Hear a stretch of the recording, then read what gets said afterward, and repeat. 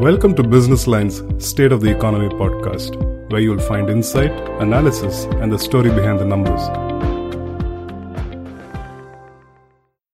Welcome to another episode of the Businessline State of Economy podcast. Today, we are delving into the world of deep tech startups. As technology continues to evolve at a rapid pace, deep tech has emerged as a promising area of innovation, with startups creating solutions that are based on cutting-edge research in fields such as artificial intelligence, robotics, and space tech. Joining us today are two distinguished guests. Arun Natarajan, the founder of Venture Intelligence, a private market intelligence company, and Vishesh Rajaram, the managing partner of Speciale Invest, a venture firm focused on deep tech investments. Welcome, Arun and Vishesh. To start off, Arun, please give us an overview of the funding activity in deep tech startups for this year, and can you also compare it to the past 2 years to get a sense of how it has been growing? Great. Yeah, I just quickly wanted to qualify that when we talk about deep tech in the Indian context, we are really talking about a very narrow slice of what typically, kind of is, considered deep tech in other countries. Typically, these investments are done, which have IP, but these are not typically, lab level research kind of spin-outs that, other markets have seen.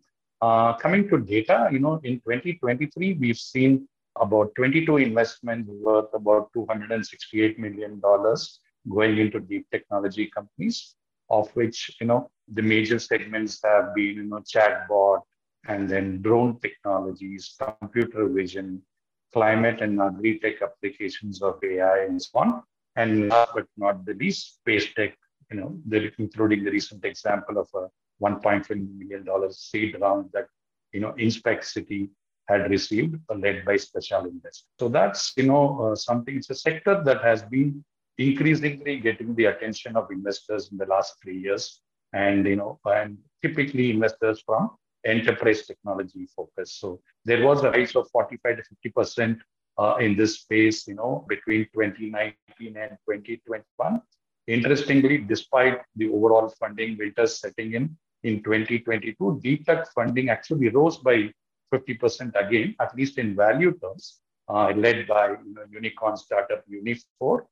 And then, by the number of deals is kind of in flat. So relatively speaking, deep tech is in a good spot, compared to B2C and other segments that have kind of, fallen off the radar. Right. Thanks, Arun. Arun, also to sort of delve a little deeper into this, generative AI has become a trend today. Do you think there is a correlation with how many investors are coming into deep tech today? Or do you see newer investors sort of taking a bet in this sector now because of this trend?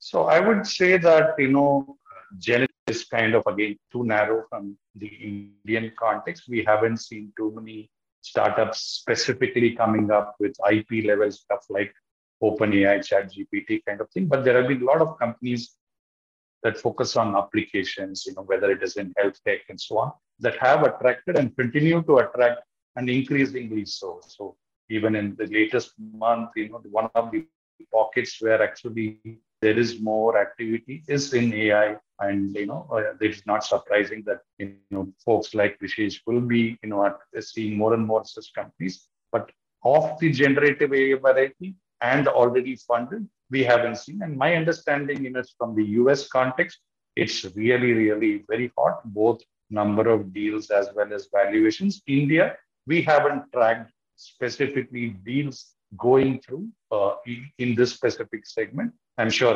Vishesh can talk about it in more depth because he sees companies as who are pitching them, not necessarily closed transactions. Sure. Coming to you, Vishesh, help us delve deeper more into this, how the investment scenario is in deep tech today, also because you've been focused on this segment. So if you could also compare it from the past years, how has it been growing? How is the investor interest today? Firstly, thanks for having me on this call and very excited to do this along with Arun. So, 6 years ago, when we started to look at deep tech, it wasn't very clear how the market would evolve, whether India can innovate. What can India innovate in? Can India do better than America? Can India do better than China? I think these are large questions, right? And of course, the biggest question that was being asked is there capital? Is there appetite for such investment? That, of course, was sort of the broad question that was being put at at us, and we would ask ourselves this question every time we do a deal. But then, it's very hard to boil the ocean. It's way simpler to just boil the pot of tea. And that's when we said to ourselves that, hey, let's not go and answer this macro question of whether India deep tech will survive. Let's look at the opportunities in the micro.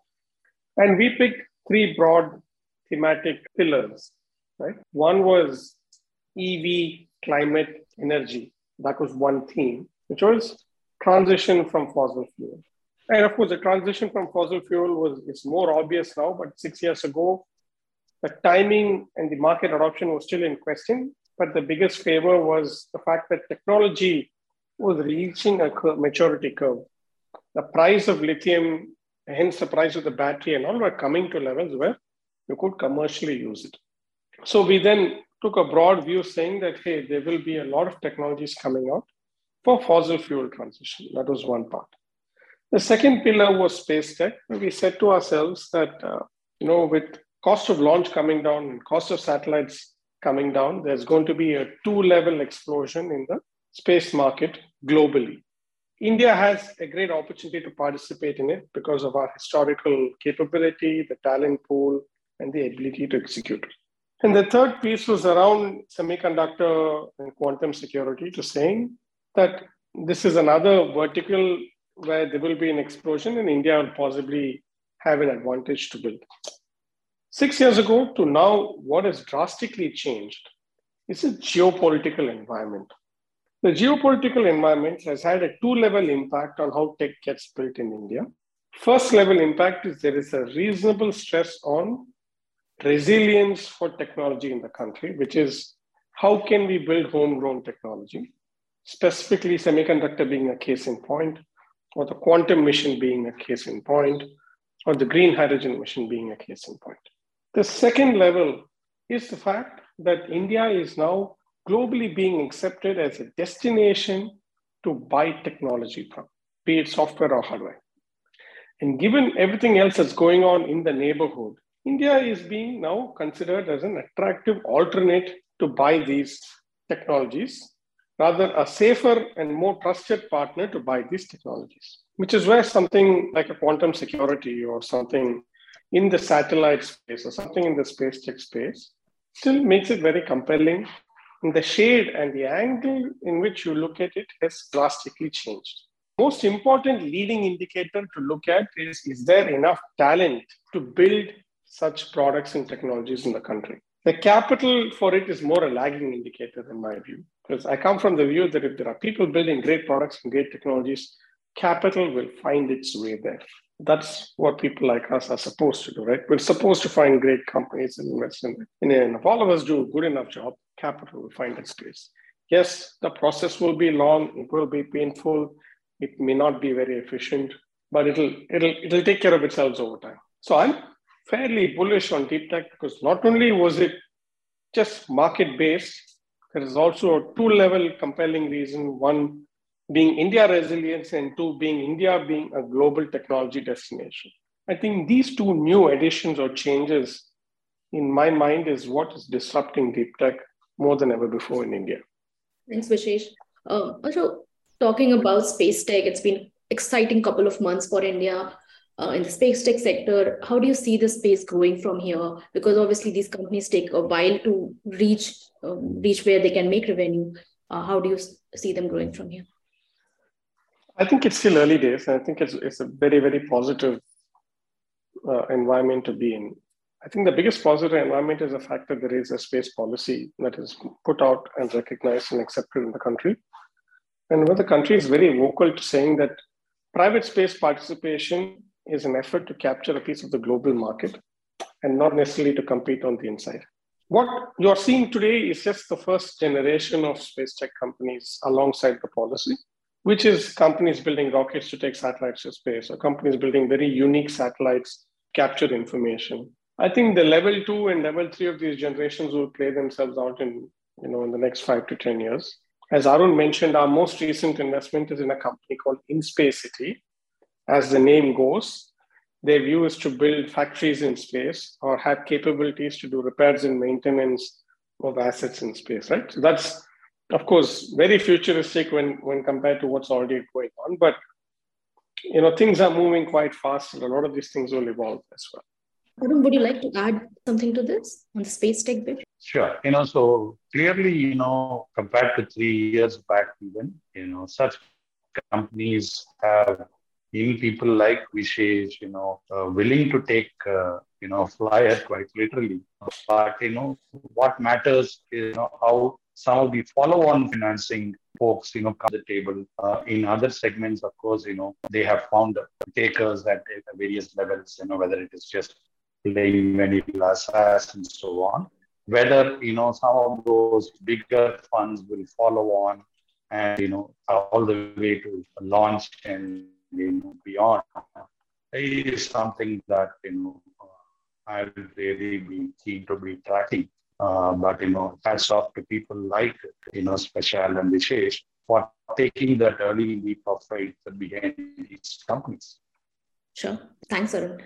Vishesh, also wanted to get your view on language models like ChatGPT. Do you see Indian startups working on any use cases of such models? What is your view of that space? I think the space is rapidly evolving. It's evolving so fast that I can't claim to have a very strong view. I think the opportunity is clearly in building workflows and applications around it, because the ChatGPT by itself is a very powerful tool. You now need to be smart enough to see where you can make a business use case by using it. We are seeing a handful of companies that are working in that direction. It's still very early. We have not made any investment yet, but are looking actively. Sure. Thanks, Vishesh. Thanks, Arun, for your valuable insights. That's all for today's edition. Stay tuned for more exciting episodes of State of Economy podcast. Thank you.